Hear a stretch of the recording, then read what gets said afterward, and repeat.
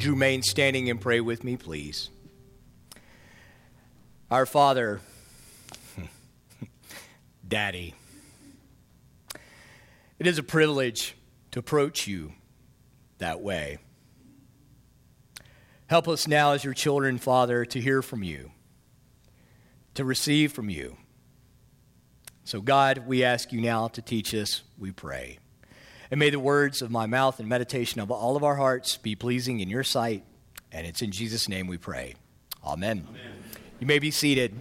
I'm going to encourage you this morning to take out a Bible and open it to Luke chapter 11, verses 1 to 13 that Deacon Ann read. That can be found on page 869 of the Pew Bible in front of you. It's Luke 11, beginning with verse 1. So while you're turning there, I remember back in 2008, my first encounter with the Rule of St. Benedict. It's a little book of precepts written by Benedict of Nursia around 480 to 550 AD. And it was a little book written for monks who were living in monastery communities under the authority of an abbot. And I was intrigued by a concept I read in one of the very first few paragraphs. And it goes something like this. Benedict said that an abbot or a father of a monastery must be able to teach in a twofold manner. He said that they were to first point their disciples to all that is good and holy by their life and example. And then, and secondly, and only after that, were they to teach by words. They were to teach by example first, then by words. And this concept struck me. It really jumped out at me because I don't know about you, but if I'm trying to do something that's like really hard or really difficult or really important and I don't know that much about it, I really do prefer to find someone who can show me how to do it because they've already done it or they've had experience with it, or at least they can tell me how to do it. It's kind of that principle, example first, then words. And friends, that really is kind of what we see in the lives of the disciples this morning in Luke's gospel at Luke 11, 1 to 13, particularly when it comes to the matters of prayer. Because see, these disciples were Jewish guys, which means that they had been around the temple and they'd been around people praying and they'd been exposed to prayer all their lives. But they probably sensed something was a little bit different about Jesus' prayers, or perhaps that maybe something was missing from their own prayer lives, that Jesus had something they didn't have. And so in their gospel text today, that passage that begins or has the Lord's Prayer in it, or a portion of it, these guys are seeing Christ praying, and when he's done, they come to him and they say, Lord, teach us to pray. And what we see really unfold in this text is that the Lord teaches it by example first, and in words later. And beloved, there are 6 things that Jesus teaches his disciples to pray for from this text, but we're only going to have time to look at the first 3. And really, those first 3 things really are foundational to the other 3 things that would come after that. So we're going to only look at the first 3, and they're this. Number 1, Jesus teaches his disciples to call God Father. And number 2, Jesus teaches the disciples to pray for God's glory to prevail in the world. And then thirdly, Jesus teaches them to pray that God's kingdom will break into their lives and into the world. And so number 1, Jesus teaches his disciples to call or address God as Father. You can look back at verse 2. And this is Jesus speaking. He said to them, when you pray, say, Father. Now, friends, there's been a lot of ink spilled about how Jesus calling God Father, it's pater in the Greek here, or Abba in the Aramaic, was like a new concept to Jesus and his followers at that time. And it really is true. The word that Jesus uses here for father is like a children's word for daddy. That's what my kids call me. They don't come to me, oh, Father. They call me daddy. And so Jesus is no doubt pointing them to that there's a new level of intimacy. There's a new relationship of God that's coming on the scene by this term daddy. And so, friends, it's very true that the disciples of both then and even today, God is our daddy, okay? But if one looks back through the history of the people of God, really, the first occurrence of God being Father to his people is really not in Luke 11:2, But actually, the first time occurs when Moses confronts Pharaoh in Exodus 4:22 and 23. Moses goes and he confronts Pharaoh with a message from the Lord telling Pharaoh this. He says, "Thus says the Lord, Israel is my firstborn son. And I say to you," that is the Lord speaking, "let my son go that he may serve me." Now let me ask you something. Sons have what? Fathers, right? They have fathers, right? So who would be the father then in Exodus? It would be God. And so the concept of God being father of his people really goes all the way back to Exodus. And so it's not necessarily a new thing that Jesus is doing here when he tells his followers to address or call God Father. It's actually a little bit deeper than that. See, by Jesus using the word Father, he was mirroring the language of Moses. He was mirroring the language of Moses confronting Pharaoh in Exodus, except this time with Jesus. Beloved, there's a new Exodus coming. There was a new deliverance coming that Jesus knew about. And that this time, the Father of the people of God would not just deliver them from the pharaohs of the world and a bondage like that in Egypt, but their God and Father would deliver and rescue his adopted sons and daughters from their ultimate enemies. Enemies like fear, enemies of evil, injustice, sin, death, and ultimately hell. And that God would do this deliverance through the life, death, burial, and resurrection of another Moses, if you will, the Messiah, Jesus Christ, God's Son. So Jesus instructing his disciples to call God Father was certainly a term of endearment and intimacy. But beloved, it was also a foreshadowing of their deliverance from evil and sin and death that was to come. N.T. Wright also comments, he says that the very first word in this particular passage contains with it the idea of hope. So there's the foreshadowing of their deliverance to come. There's also an idea of hope. How? How does that happen, or why? Perhaps you remember the story of the prodigal son found in Luke 15. A son that's full of desires for the world and the flesh, seeking his own independence, seeking his own self-sufficiency, asked for his inheritance early from what? Most of you know the story, his father.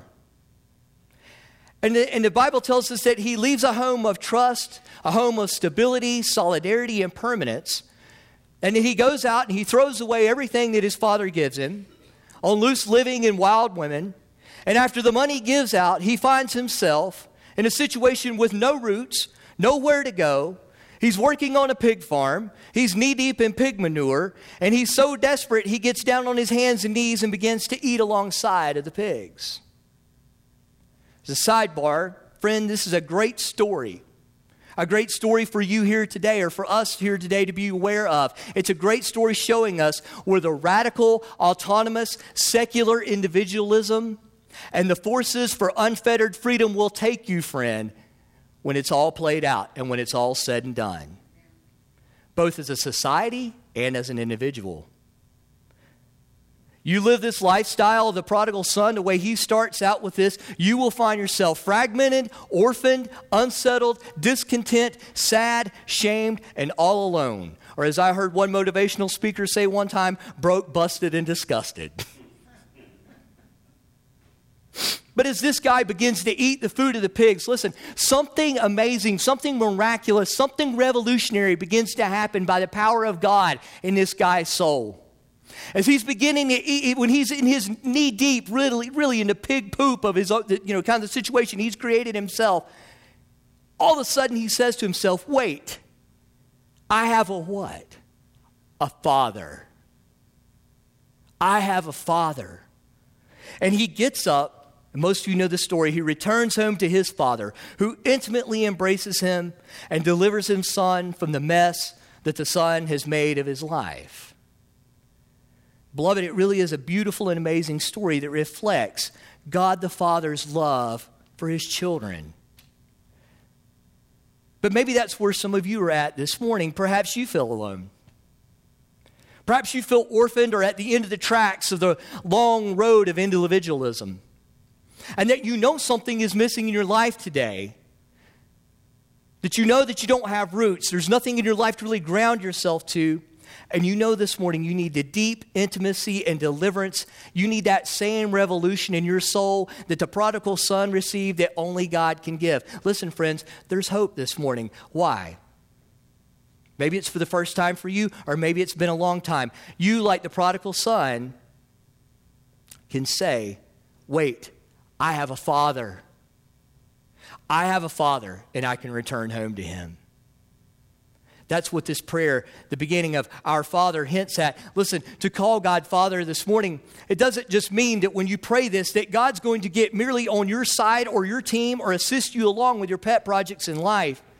See, to call God Father or to address God Father as Jesus instructs means that God the Father Almighty is your daddy.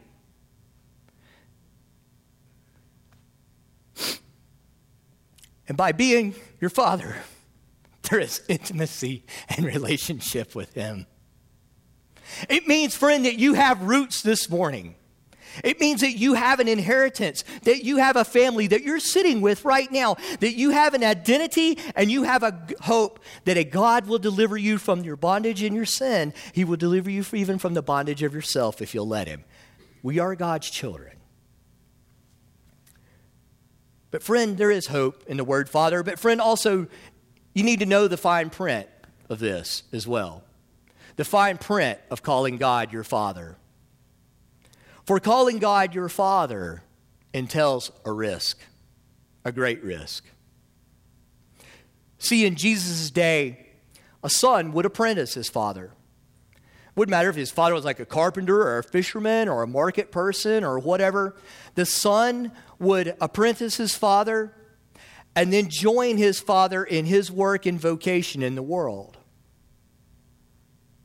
Friends, what was the project of Christ and his Father? What were they engaged in? Beloved, they were engaged in nothing less than displaying God's glory through a new exodus of rescuing the people and the world from evil and injustice and fear and sin. And Christ did that by apprenticing his Father and laying down his life for others. And friends, likewise, as we too call God our Father, we too, as his apprentices, as we apprentice he and Jesus, we are to do the same and follow their example in the world and lay down our lives for others.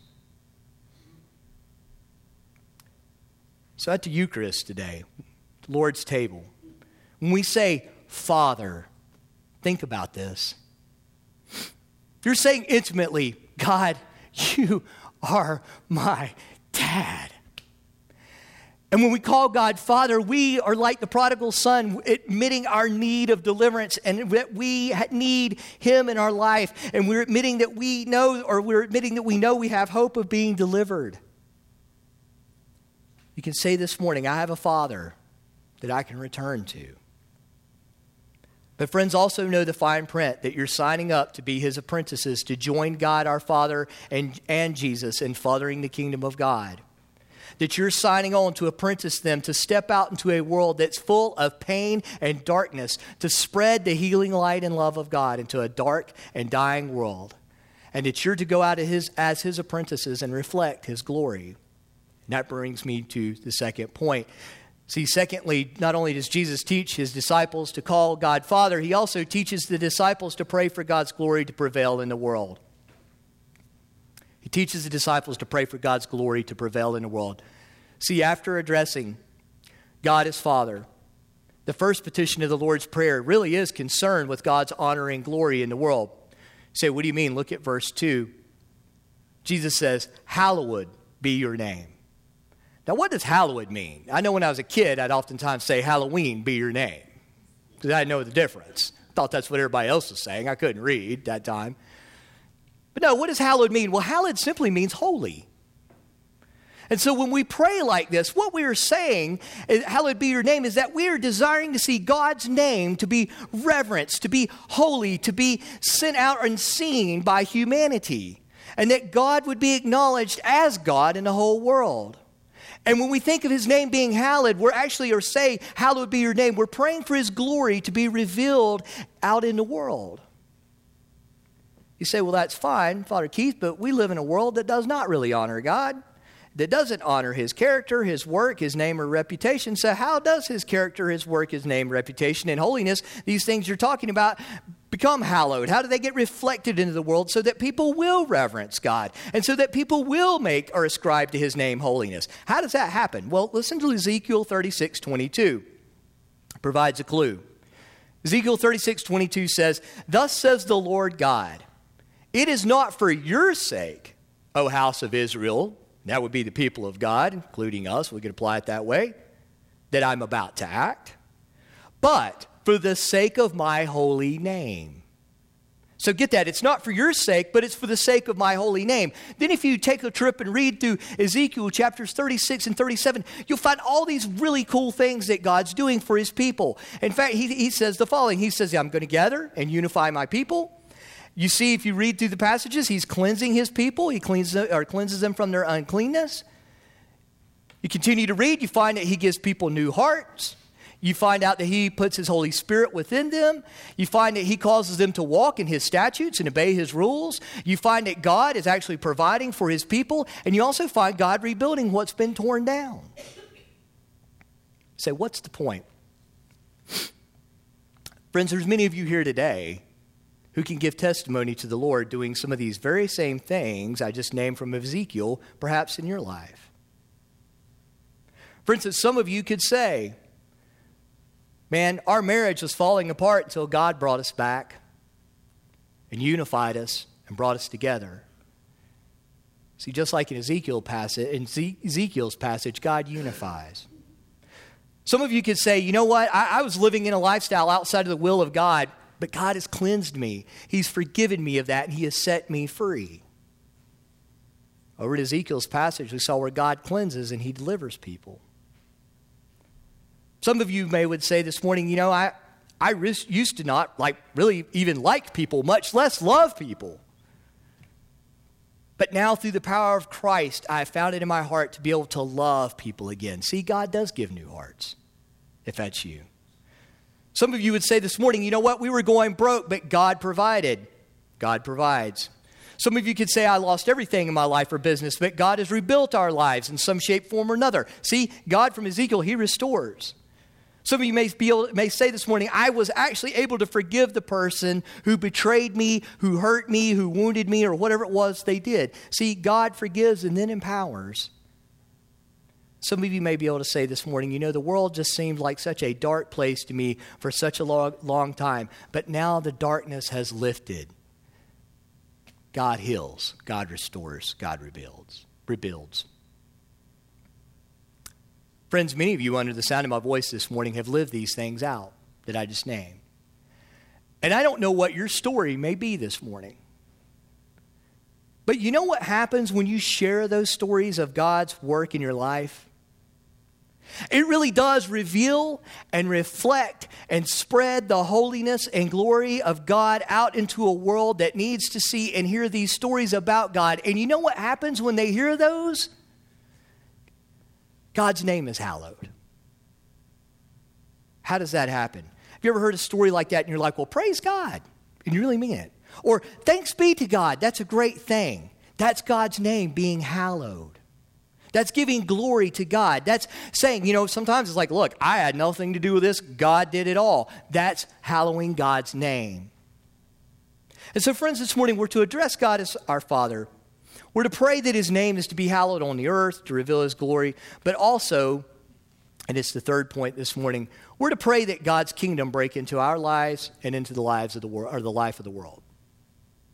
See, Jesus teaches them to pray that God's kingdom will break into their lives and into the world. Look again at verse 2. Jesus says, "Your kingdom come." All right? What in the world does it mean for God's kingdom to come? Beloved, when Christ came the first time, you can read this through the Gospels, he went about proclaiming that the kingdom of God was at hand, that the kingdom of God is here, and that it's being set up in people's midst, right? And through the Gospels, we can see Jesus doing just that, him setting up the kingdom of God. He's doing this as he sets people free from sin, evil, sickness, and death. That's taking place. Now, that may be the case for some of you here this morning. And so to a certain degree, of all of you who know Christ and have experienced his love and his grace and forgiveness and healing from sin and bondage, his kingdom has been set up in your lives. But the kingdom of God will not be fully finalized and completely set up until Christ's second coming. Until, as it says in Revelation 11:15, the kingdom of God of the world has become the kingdom of the kingdom of the world has become the kingdom of our Lord and Christ, and he shall reign forever and ever. So friends, today, we live today in this in-between times where the kingdom of God has been inaugurated, has been started, it has been to a degree set up in and through the church, but yet there's a whole lot more to come. Another way of saying that is that we live right now in the already but the not yet. And some people have asked me, they said, well, why do you think, we actually had a discussion of this with our life group a while back, why don't we see more of the kingdom of God than breaking in our lives or breaking out into our lives? Why do we not see this happening in our churches? Why do we not see this great revival taking place? What's missing? And perhaps there's lots of reasons, but maybe just one, if we're honest, it may be our prayer life. Because more oftentimes than not, our prayers, and this applies to me too, sound more like, my kingdom come, my will be done on earth as it is in my imaginary heaven. Instead of thy kingdom come, thy will be done on earth as it is in your heaven, Father. So still, we've got to answer the question, how does the kingdom of God come about now? How does that happen? Listen, beloved, it happens through the power of God, the Father, God the Father, God the Son, and God the Holy Spirit working in and through his church and his people. That means you and that means me. But beloved, you got to be open to that. The kingdom of God breaks in at every church service here, where the people of God gather to worship in spirit as we come to sit under the word and as we come to celebrate and partake in the sacraments. These things shape and form us, get this, so that we might practice living out heaven on earth on Monday through Saturday. Let me say that again. These things shape and form us so that we might practice now living out heaven on earth Monday through Saturday. That's what this is all about. And then the big one, the kingdom of God really breaks in as people in their own lives see their need for Christ's rule and reign in their own lives. When they begin to see their need for Christ's rule in their marriage and see his reign in their homes, to see his rule and reign in jobs and the communities that we're around in the businesses. And then, and only then, we make those repentant decisions necessary in faith to allow Christ to rule and reign in those areas.